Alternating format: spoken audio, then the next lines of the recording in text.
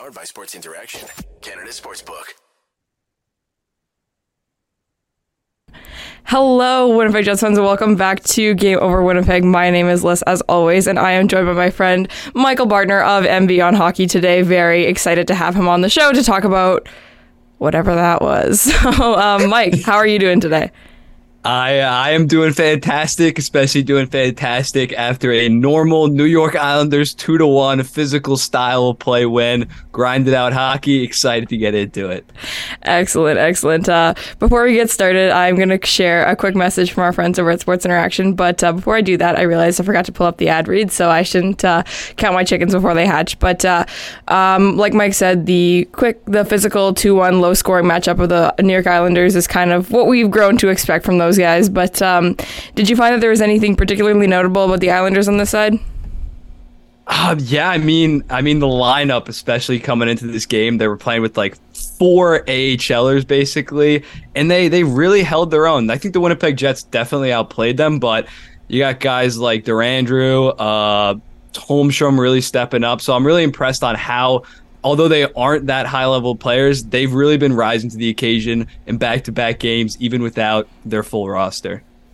Yeah, I mean, great for you guys. Embarrassing for us, I guess. So that's that's definitely the way. It's good for a team, when you're like looking internally, right, that they're able to kind of manage those situations and have those guys come in and play those roles. So that's fantastic. Congrats to you. But again, embarrassing on the side of the Winnipeg Jets that they couldn't find a way to score more than one goal in that situation. Obviously, Ilya Sorokin is Ilya Sorokin, and that was the kind of thing.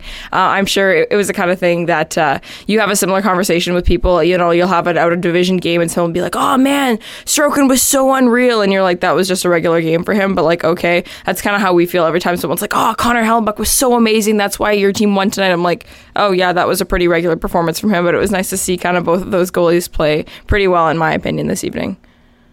Yeah, no, I mean, it was another Sorokin masterpiece. There's a reason why he's like, in terms of like per start or like his percentage of starts that are like the most shutouts ever in NHL history on average. So yeah, just 2 great goaltending games. I feel like the Islanders honestly just got lucky twice on Connor Hellebuyck. I don't think they were like that great of chance, or they were pretty good great of chances. It was more so just the Jets making mistakes. I don't think they pelted Connor Hellebuyck that much, but they definitely took advantage of the few opportunities that they did have.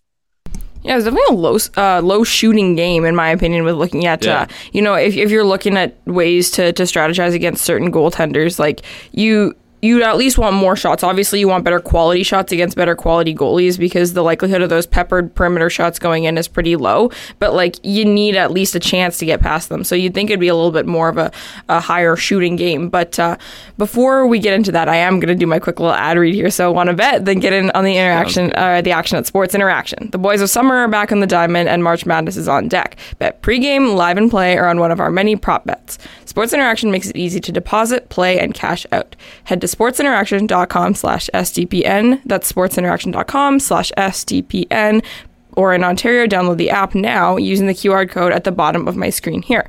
It's 19 plus, so please play responsibly. And if you believe that you may have any issues with gambling, please go out to the resources that are available at Sports Interaction. So to get back into this a little bit, we talked about the goaltending in those situations and looking at needing more. That being said, I didn't think that this was the most defensively sound game from either the Winnipeg Jets or the New York Islanders tonight. Would you agree with that? No, yeah, 100%. I feel like the Islanders allowed a lot of 3-on-2 rushes and kind of just got lucky by Ilya Sorokin bailing them out a ton there. They allowed a lot off the rush. Their blue line defense was not good by any means, and usually it actually is pretty decent. So I was pretty surprised by that from them.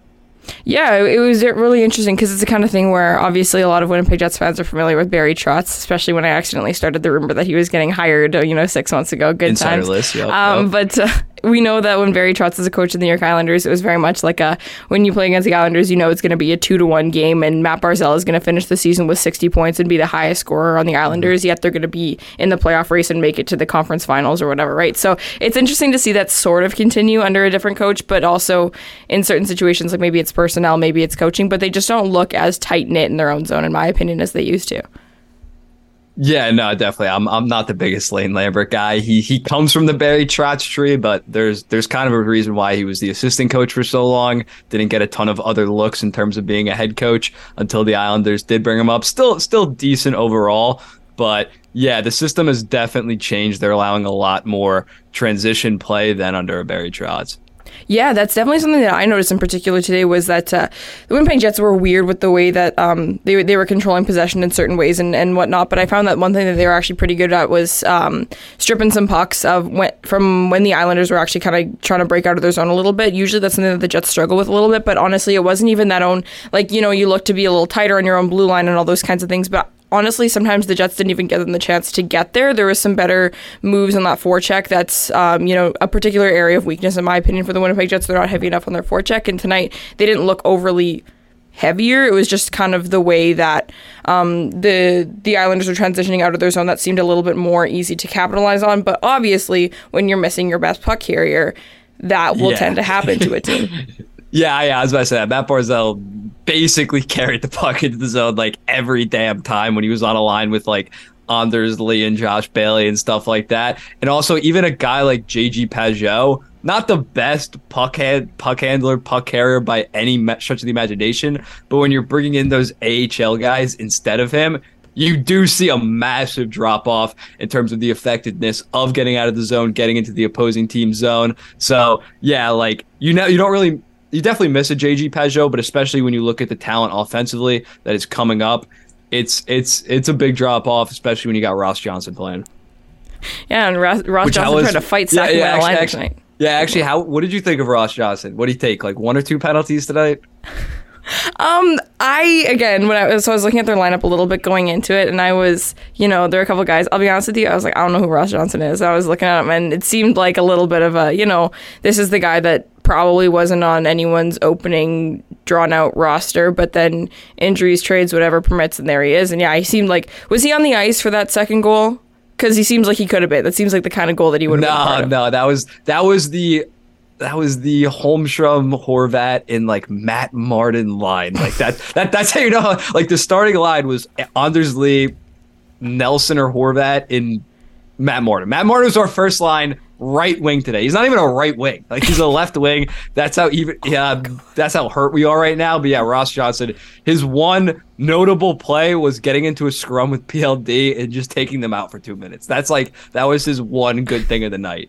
So that's Ross Johnson for you. It was so funny. There are a bunch of people that every Jets game, it's a similar people that we all interact with each other on Twitter and, kind of shoot the shit a little bit. It's a ton of fun. But there was one guy who's like, people talking about the goaltending battle, Connor Hellebuyck versus Sorokin, blah, blah, blah. Like, can I remind you, though, that one of these guys has Mason Appleton playing on his first line? And I was like, can I remind you that the other one has Matt Martin playing on his first line? We're all in bad shape. It's not much better. Yeah. Cole Perfetti's missed, and then like 4 guys on the Islanders are sorely missed right now. Yeah, absolutely. I want to talk a little bit about something that I kind of noticed that was an area of weakness for the Jets tonight. Their lack of shots. Part of it to me came from when they were in transition, breaking up the ice a little bit, and maybe you can comment this on from the defensive perspective. But I found that puck carrying tonight had to be done up the middle of the ice. I found that the walls are pretty jammed up by the Isles defenders. I thought that, if a guy was breaking up the ice on the wing for the Jets, he really, really struggled to get in unless he was doing that shitty pass that I hate to the guy who's completely stationary on the blue line and then everyone has to stop and they have to dump the puck in and all that garbage. But no one was actually breaking up properly down the wing. They really had to break through the middle or try and pass up a little bit, doing a little bit more puck movement as opposed to just the carrier, because I thought that the Isles did a good job of clogging up those walls today. I don't know if it was their wingers or their defenders, but is this something that tends to be kind of common in Islanders play? No, yeah, they definitely do tend to play a decent amount wide when the team's coming on the rush, because they are a very physical bunch. You got Pollock, Pellick, Romanov, Mayfield. They're not afraid to literally just crunch you against the board, so they tend to play a lot more wider and kind of force you down the middle. So no, that's kind of typical for Islander hockey. Yeah, for sure. And I think it's an area that you have to adjust to a little bit better. And that's one thing, especially as we get to the end of the season, that teams need to do a better job of. Obviously, if the Winnipeg Jets are to ever play the New York Islanders again after, next week, I think they play each other again. That's besides the point. It would be in the Stanley Cup final. Like, you don't really need to get particularly adjusted to the New York Islanders style of play, but you need to learn to do a better job of getting adjusted to your opponent's style of play, and that was something that I didn't think they did a super good job of tonight. But I want to talk a little bit about special teams too. So a couple calls, both sides, this, that, whatever. Before we get into the actual play of the special teams, any calls tonight that you were like, that was a bad call, that was a good call, or anything that was missed in your opinion? Definitely that first call on Durandu. I was like, oh, at first I was like, what the fuck was that? Oh, sorry, but I was like, what the hell was that? Then it definitely on the replay. That was probably that was probably the one. I didn't know if the higher ups were listening in to get you in trouble, but that was the one thing at first I was like, ooh, a little bit sus. It definitely was like a tic tac call, but I definitely see where they were coming from on that. Besides that, I mean, Nothing really stood up. There was the one on Koivalu that was like pretty obvious. The guy literally just slashed him across. I'm trying to think of anything else. Was there anything that you thought was like egregious? No, not for me. I just know that the Islanders fans in the arena really didn't like that call that Sandberg drew, that tripping call. Skate on skate, but yeah, it's something in the building when you see that. You don't see like the skate on skate, so you're probably like, what the hell? There was barely any contact there. But I can definitely see that where it was called, but I wouldn't have called it, I'm just looking at the penalties here and looking at the gotta shout out, the Ross Johnson 2 penalties tonight, attaboy. And one of them was a roughing penalty in unison with Pierre-Luc Dubois' roughing penalty. I'm so glad. Pierre-Luc Dubois has one of the best penalty differentials in the entire NHL, and yet I'm pretty sure he gets like 1 to 2 penalties on average every single game. I'm so sick of this man. Like, I don't even know. But before we just start talking about special teams, for those of you who are in the chat, I see we got a good amount of listeners here. Thank you so much for joining. Make sure you're subscribing to SDPN and you're liking the stream and commenting below. Let me know what you thought of the special teams tonight, because obviously for my Jets fans listening, we got a talking point to talk about there. The Winnipeg Jets, it took them how many freaking games to put back together the unit that they needed to put together. I was literally tweeting about it before they even scored, because actually scoring on a penalty or a power play unit is obviously the most important thing about it. But this is the first game, or I didn't watch the last couple games. I was busy this weekend. But Cole Perfetti's injury has changed a couple of things, and they've shuffled some guys around. But they're finally putting Scheifele and Ehlers in the same unit, which is extremely important. So tonight, the unit, the first power play unit that the Winnipeg Jets were running was Josh Morrissey up top, Pierre-Luc Dubois down low, Kyle Connor in his office, and then they had both Ehlers and Scheifele. So that is the unit if you're the Winnipeg Jets. Putting Nikolai Ehlers, who is your best puck carrier and the only guy who can actually make his own entry on the power play, is extremely important. Also, Pierre-Luc Dubois. I'm not a huge face-offs girly. I don't care a whole ton about face-offs personally, more as an isolated play. I think they're really important as an isolated play, but if you look at percentages, that kind of doesn't mean a ton to me, because it's really more in the moment that it matters. As if you look at a guy who's a 60% face-offs, and it's like, okay, congrats to him, like, what else is he doing for me lately, kind of thing. I'm a little bit less of a face-offs girly, but tonight Pierre-Luc Dubois was actually winning face-offs, and it changed a lot of things for the Winnipeg Jets on their power play, which was great. But my big thing with this whole Jets power play whatever is that Rick Bowness has outright said that he won't put Scheifele and Ehlers in the same power play unit because they like to play in the same spot. If you're picking between the two of those guys, you need to put Ehlers first because he's your best power play guy, so that's dumb. And Mark Scheifele hasn't had as much power play success as he has seen when he was in his middle slot there, getting those one-timers and those deflections right in front of the goaltender, which they seem to move him back towards today, and I thought it looked a lot better. Do you have any thoughts on the Winnipeg Jets power play that you happen to notice today, or anything about how you noticed the Islanders penalty kill adjusting or anything like that? I thought the penalty kill was pretty bad, not gonna lie, for the Islanders, but I mean they entered the zone pretty easily. It was pretty meh. Obviously they let up the one Ehlers goal that was just, he was like, I think Polak was screening his own goalie. That was unfortunate, but overall the PK was okay, pretty bad, I'd say. Power play unit, I mean, beggars really can't be choosers. They didn't score on I think there are 2 or 3 power plays, but for us, especially without Barzal, it's usually a struggle even to get into the zone on the power play, especially without Barzal. So I think they actually had some decent chances. I think Brock Nelson whiffed on a one-timer, like cross crease. That was a great chance. They got a couple shots on net. So overall, special teams to the Islanders, it definitely wasn't anything to like hang your hat on. But it's definitely been worse. We've definitely had far worse nights because we are, at least power play wise, PK is usually pretty solid, but power play, one of the worst power plays. Yeah, for sure, and that's something that definitely, as I've noticed kind of throughout the course of Jets games over the last little bit, like, God, you need to have a good power play if you want to succeed as you move forward. Like, it's so important to be able to capitalize on those chances, and it's the kind of thing where it's like, it doesn't matter if your power play is good if you suck at 5-on-5 and are unable to draw penalties. So I get that. Like, so 5-on-5 play is always the most important thing for any team ever. But once you've kind of mastered that, or you've developed a solid footing in your 5-on-5, like, you got to have a good power play. And for someone like the Islanders, in my opinion, again, I don't watch a ton of Eastern Conference hockey, but you make a trade for the biggest UFA on the market, you'd think they're going for some form of playoff push. Maybe not now that he's actually signed long term and isn't just a rental. But besides the point, it's important to get that power play up and running in order to, not score at will, but be closer to scoring at will, because that's the best chance you're going to get to pot those goals when you're at 5-on-4. Yeah, no, the power play was actually looking pretty decent when it was Barzal and Bo up there, but now that Barzal, who again handles the puck for like so much, whether it's 5-on-5 or power play, kind of filling his void has kind of been tough. But I definitely feel better about the power play now than like 2 weeks ago, because we went on like a 3-for-48 run. Like, it was historically bad. So like, now that we're only scoring probably at like a 15-20% clip, like, I'll take that. Beggars literally can't be choosers. No, that's fair. And I think also just with the nature of the makeup, this is actually maybe going to be an interesting conversation that we can have. So I see some people in the chat, particularly David, talking about just kind of the worry that's developing among Jets fans just with the depth scoring piece that's really missing. And I'm a big believer that your scorers need to score, and everyone else, like, you shouldn't be relying on, if you're relying on your third line center to score 20 goals in a season, like, that means that there's something wrong with your top six. You shouldn't be relying on them for that heavy of points contribution. They're more meant for energy lines and for matchup lines. But that being said, there's a huge void there right now, and you need to have those lines that have the ability to score, and the off chance that your top six are having some rough nights. And it seems to be that that's the case more and more lately with the Winnipeg Jets. And depth scoring is a huge issue for the Winnipeg Jets. They have the top end talent.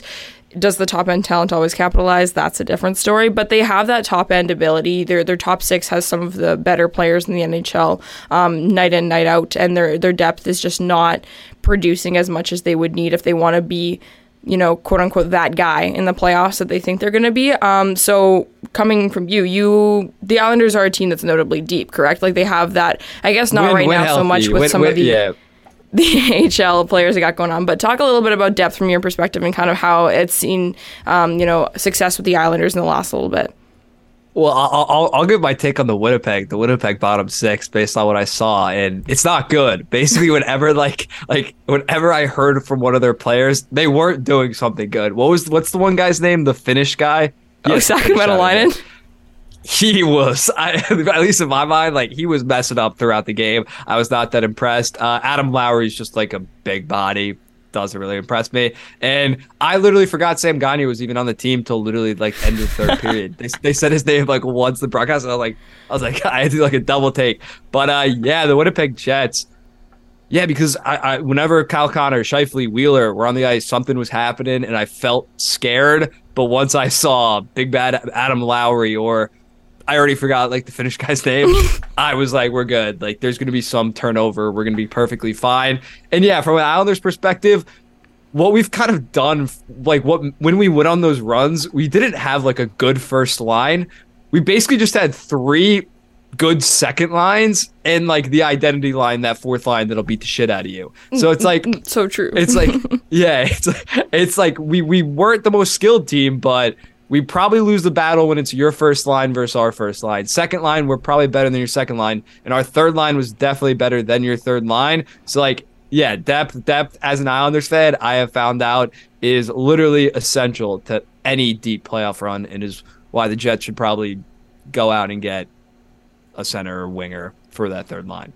Yeah, absolutely. And I think the thing that's rough about the Jets is that, yeah, they have, like, Blake Wheeler's a good player. Like, he's having a decent season. He's been notably strong winger in the NHL for quite a few years.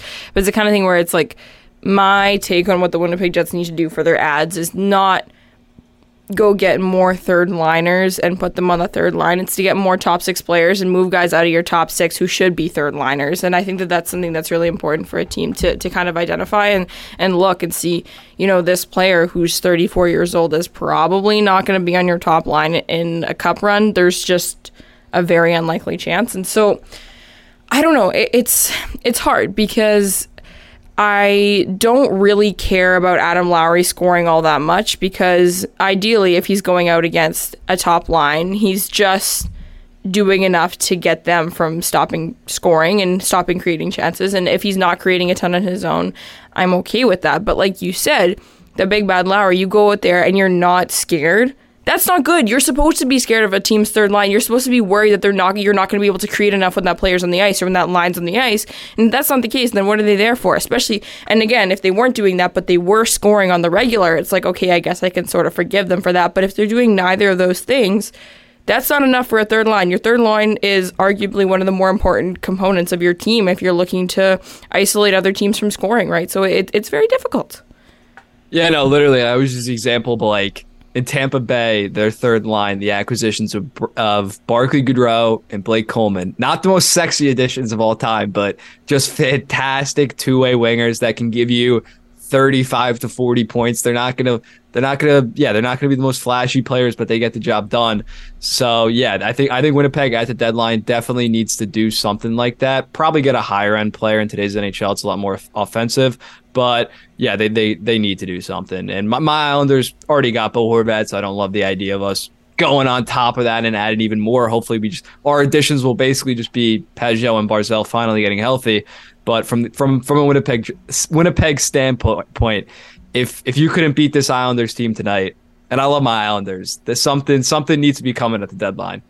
Yeah, no, absolutely. And I think that it's the kind of thing where you can't keep losing hockey games. Like, it is the kind of thing, I know any night you can go out there, they're all professionals, anyone can beat anyone, Buffalo always beats Toronto and all these freaking things, but it's like, no, like you need to start looking at this, and it's not bringing in Ivan Barbashev, it's not bringing in, Nick Bukestad as your sole trade piece. Like, they got to do a little bit more than that. And so it's Timo Meier or bust. So true.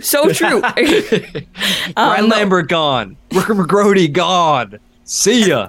I don't care. Get rid of them if it means I get Timo Meier. Trade them all. Trade Cole Perfetti for all I care. Okay, no, that's a little bit more of a complex one than that, but it's true.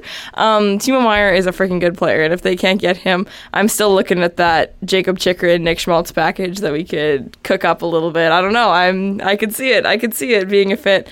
Lots of news going around in those particular areas. Hate to break it to you, but Nikita Zaitsev is now off the table. Unfortunately, we can't bring that guy in to help our team.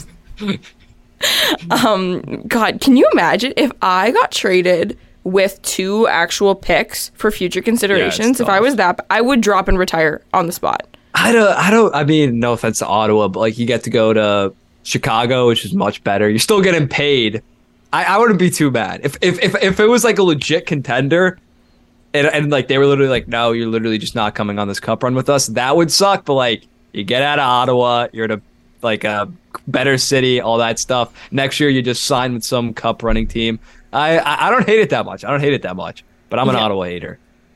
Yeah, you are, but it's okay. It's the kind of thing for those of you who are regulars, you know how much of a Winnipeg Jets hater I am. Mike's also an Islanders hater. We're kind of just those self-depreciating, like, I don't like my hockey team sometimes, but Baby Yoda in the chat says that Chevy sucks as a GM, and I have many, many mixed feelings about that. I do think that he's a little bit more of a reserved GM, and he's not going to he'll be kicking the tires on players, but he'll back out if he thinks the price gets too high because he doesn't want to exploit his pieces too much and stuff like that, which I think is fair. But there are times when you just have to do that because either it doesn't matter if you don't walk away with the player, it's as if you were never fighting for them at all, right? Because you're walking away without the ad on your team. So I wouldn't go as far as to say that he sucks, but if you've been a GM of a hockey team for 11 or 12 years or whatever it's been, and your team's made one playoff run, I'm not feeling great about it. So it'll be interesting to see.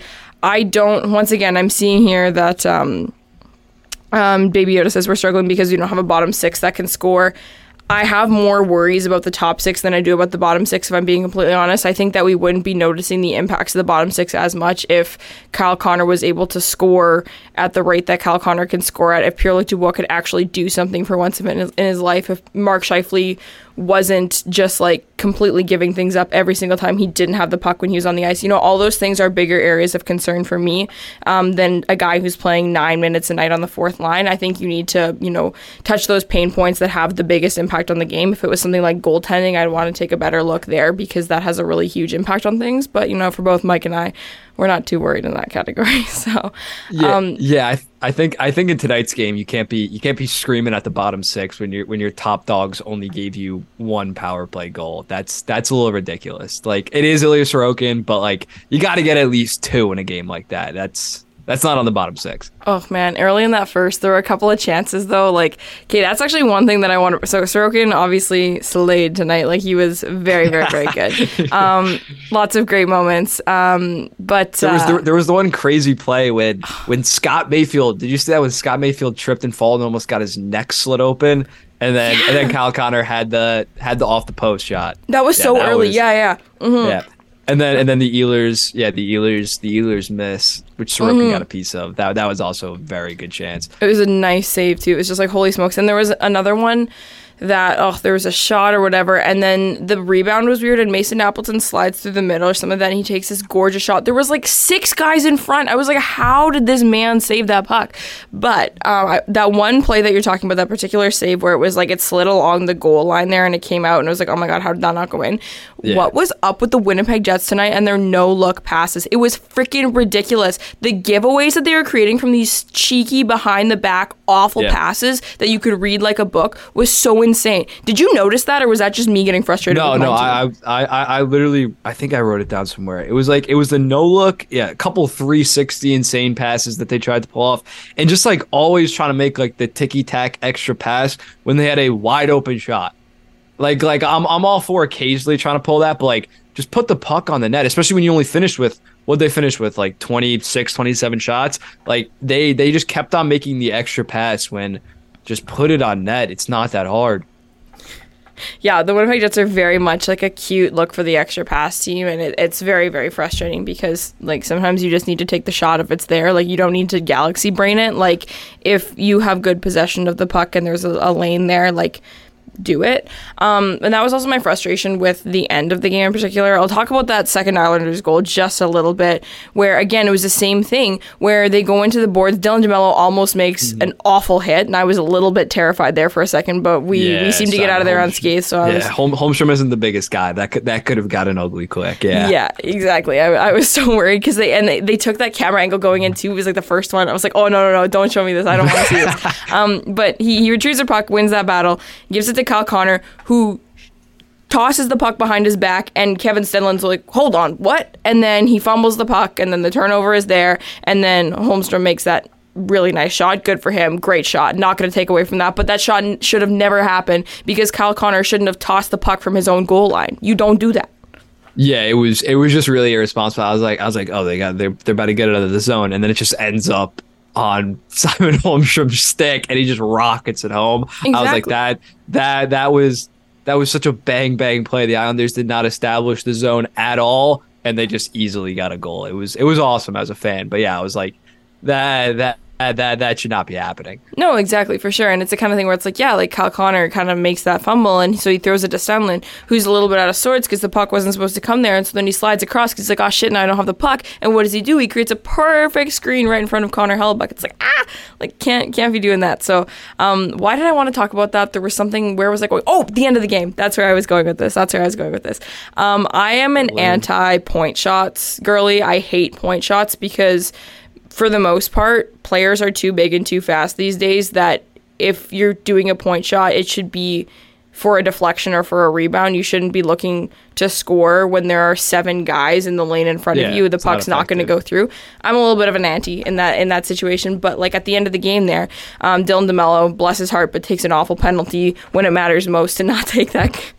That was brutal. Nuts. Like first off, it's Kyle Palmieri. It's not Matt Barzal shrieking down there. There's not even, I'd say, over 50% chance that he finishes that. And second off, yeah, with a 2 minutes, 18 seconds left, it's like almost worse to like let him score and then you just have 2 minutes of 5-on-5 instead of having the power play and then you got to pull the goalie. Like, it was disastrous by Dylan DeMayo, and you saw immediately he like does like the most raged like jump because he knew he did it. He was like, damn it. And he was so passionate about it. Yeah, he was so mad. Like, he couldn't even fight the ref on that. It was no. It was gold. It was and gold.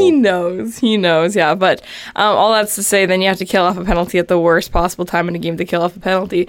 And then they go and they finally have their 6-on-5 and they win a face-off. And what does Neil Pionk do from the right blue line is he just absolutely cranks a shot 6 feet wide. And I don't hate cranking a shot. Well, not that hard of a shot, but a shot that's wide if you're looking for a one-touch pass or whatever. But it was just a shot for the sake of getting a puck towards the net when there was no traffic in that area. There was no one there to do something with it. And that's just been a continued frustration of mine with some of the Winnipeg Jets defenders who are shot heavy like him.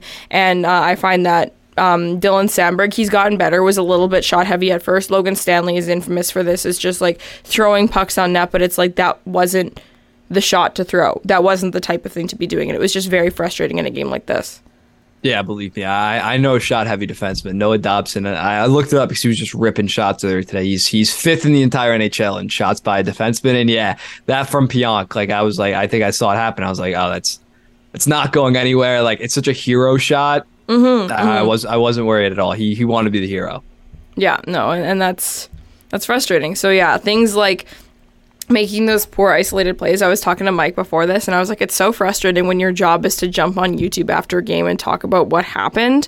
But it's like, you want to talk about, it's like, oh, for example, this team is playing a really strong 1-3-1 trap defense and the players are struggling to get through it. That wasn't the case in this game. It was just, why are you making these stupid plays at these stupid times?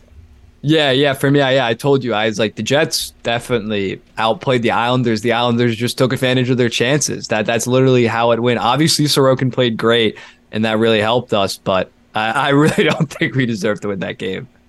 Well, yeah, but it is the kind of thing, too, where it's like, you can talk about, don't deserve to win a game. But if you notice a team is almost beating themselves, like they were able to capitalize in a lot of areas. And also, I didn't think, all things considered, looking at the penalty count, it was actually worse than I thought. I felt like a good amount of this game was played off 5-on-5, more so than I often feel like. I feel like the Jets have been in a lot of really penalty-heavy games in the last little bit.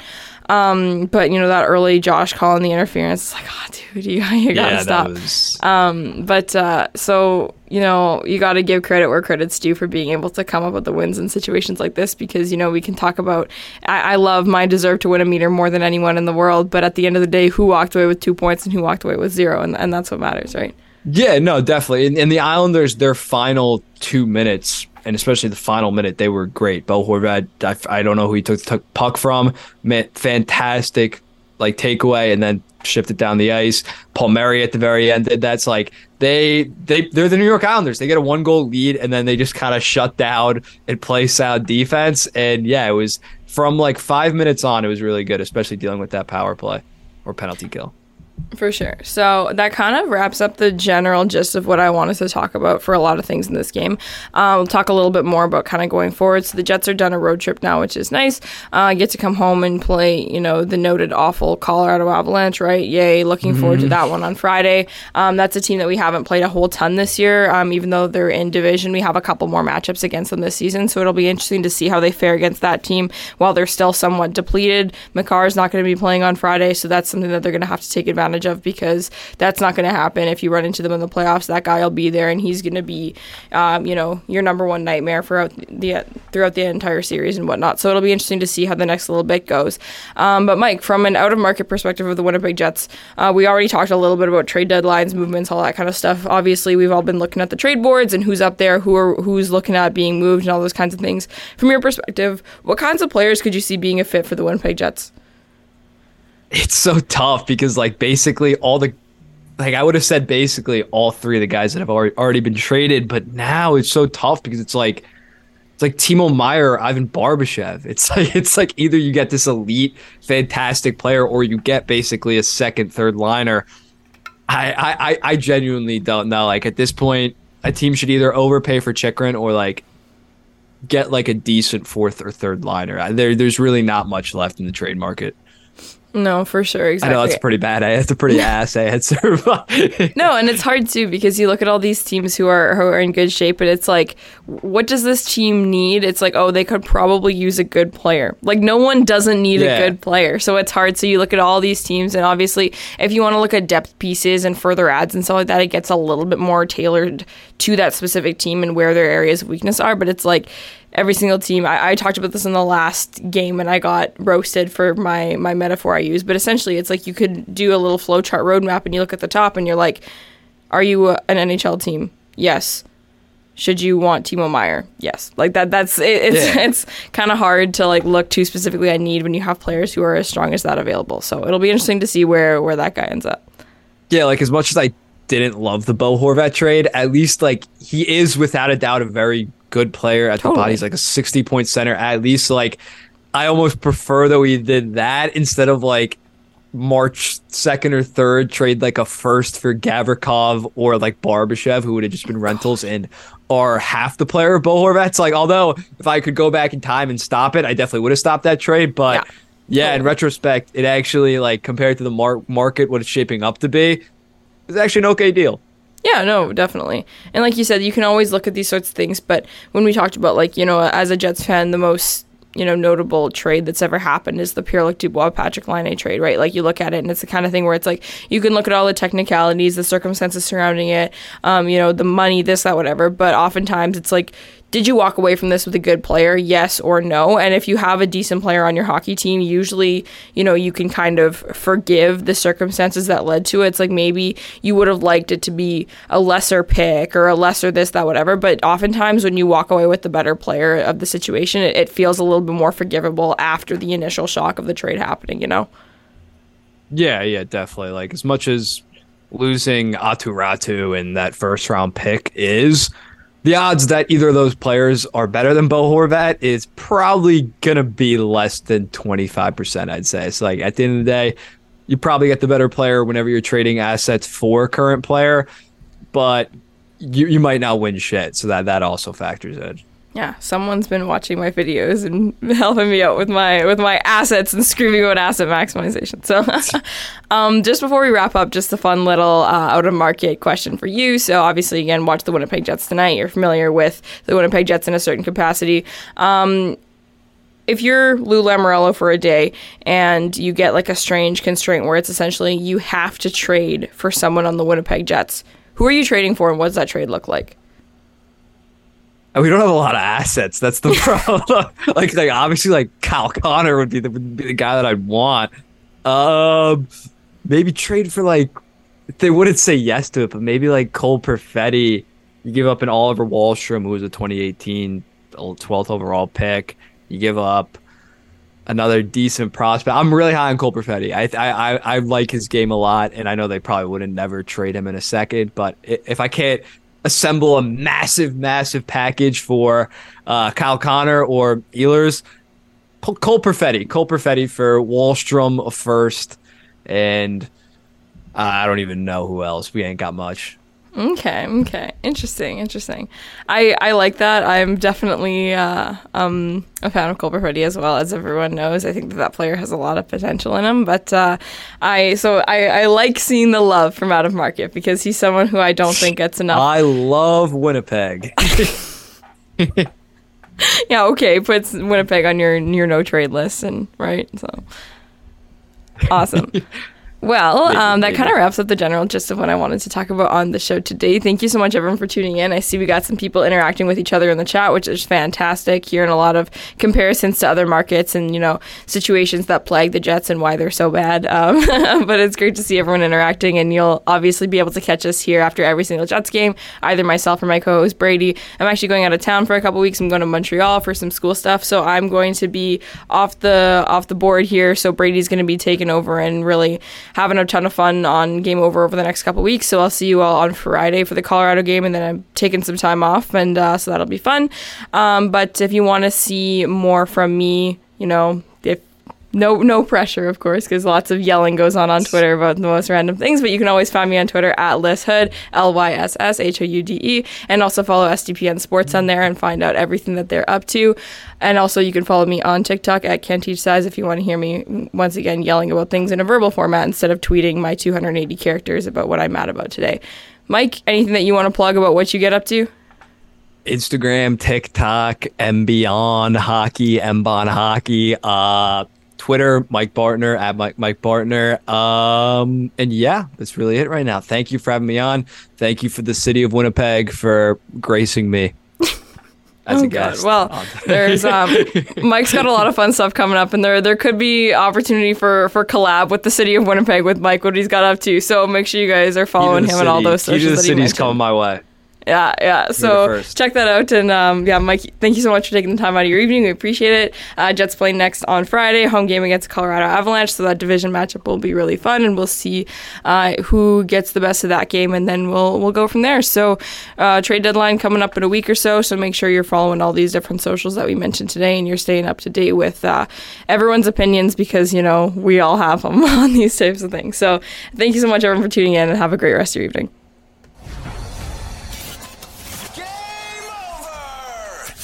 Powered by Sports Interaction, Canada Sportsbook.